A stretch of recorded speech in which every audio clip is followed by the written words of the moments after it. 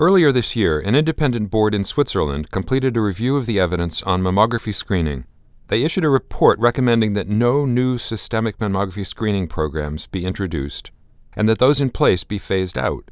The report sparked further controversy in an area of medicine that's been the subject of heated debate for some time.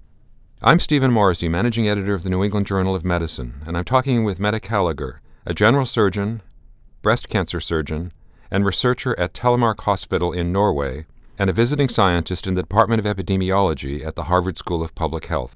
We're discussing a perspective article by Biller Andorno and Juni that provides the view from the Swiss Medical Board.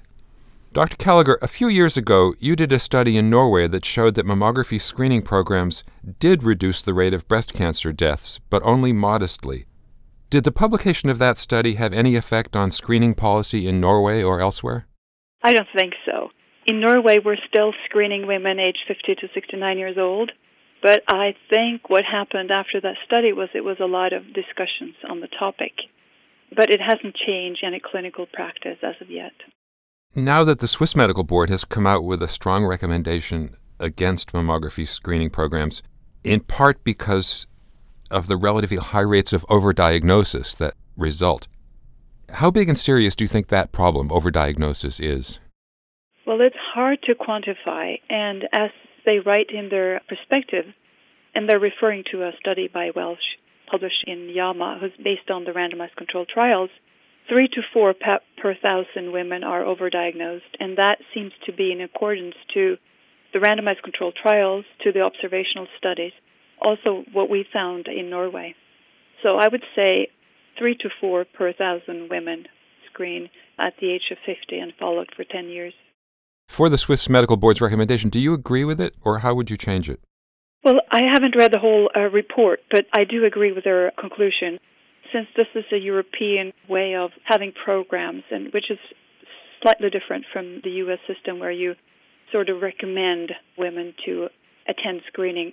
The way we do it in Norway, for example, is that we are actually inviting women with their name and their address, and we give them an appointment for a mammography session. So it's really putting a lot of pressure on those women to actually attend the mammography screening.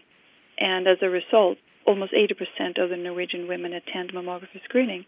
So back to that, the fact that they are recommending against mammography screening, I personally think that is a good decision.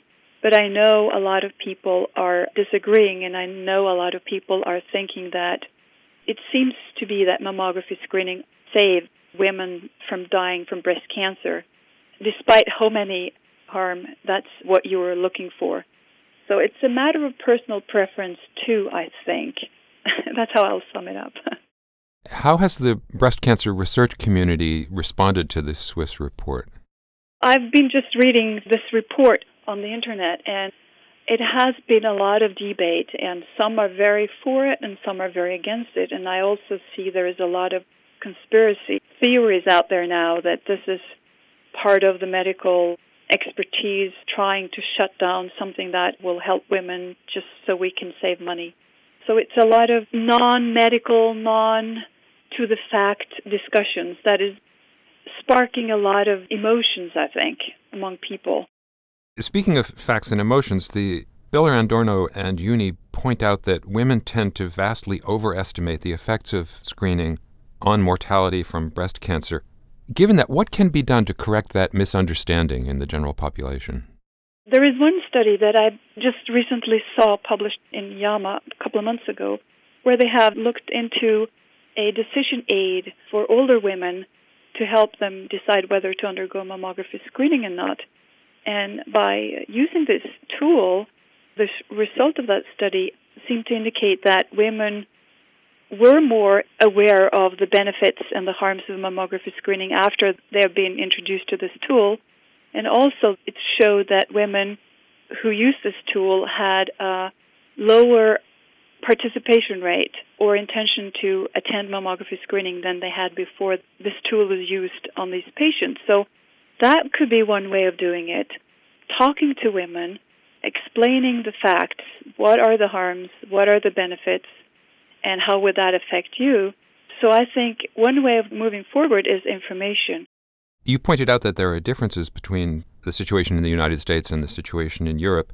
Certainly in the United States, it's been politically difficult to pull back on mammography screening, since any attempt to pull back is seen as taking a beneficial service away from women. Are the politics different in Norway or elsewhere in Europe? I don't think so. I think it's the same.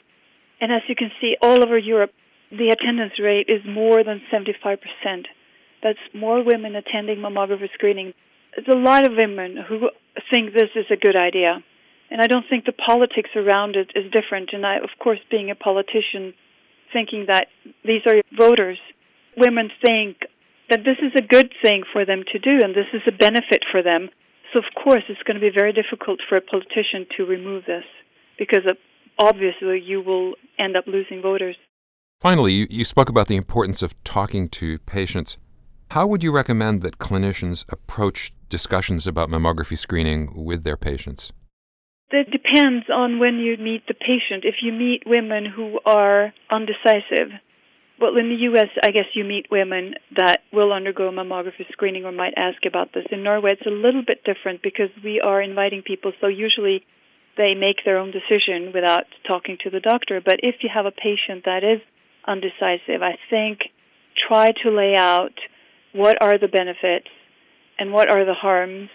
And of course, it's difficult for all of us to understand numbers.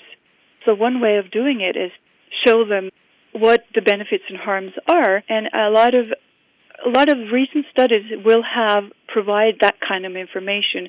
Studies both published in the New England Journal of Medicine and other places have good graphs. So you can use that in aiding your patients towards understanding the benefits and the harms.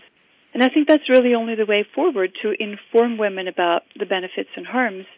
And then, of course, since we do have a problem with overdiagnosis, and it seems to be much higher than we previously thought, it's not only about information. I think we also have to start thinking if there is anything else we can do new studies. Let's say start studies on watchful waiting for ductal carcinoma in situ and cancers that we know it might not kill you, and also maybe to do randomized controlled trials where you uses a higher threshold for radiologists to pick out the tumors.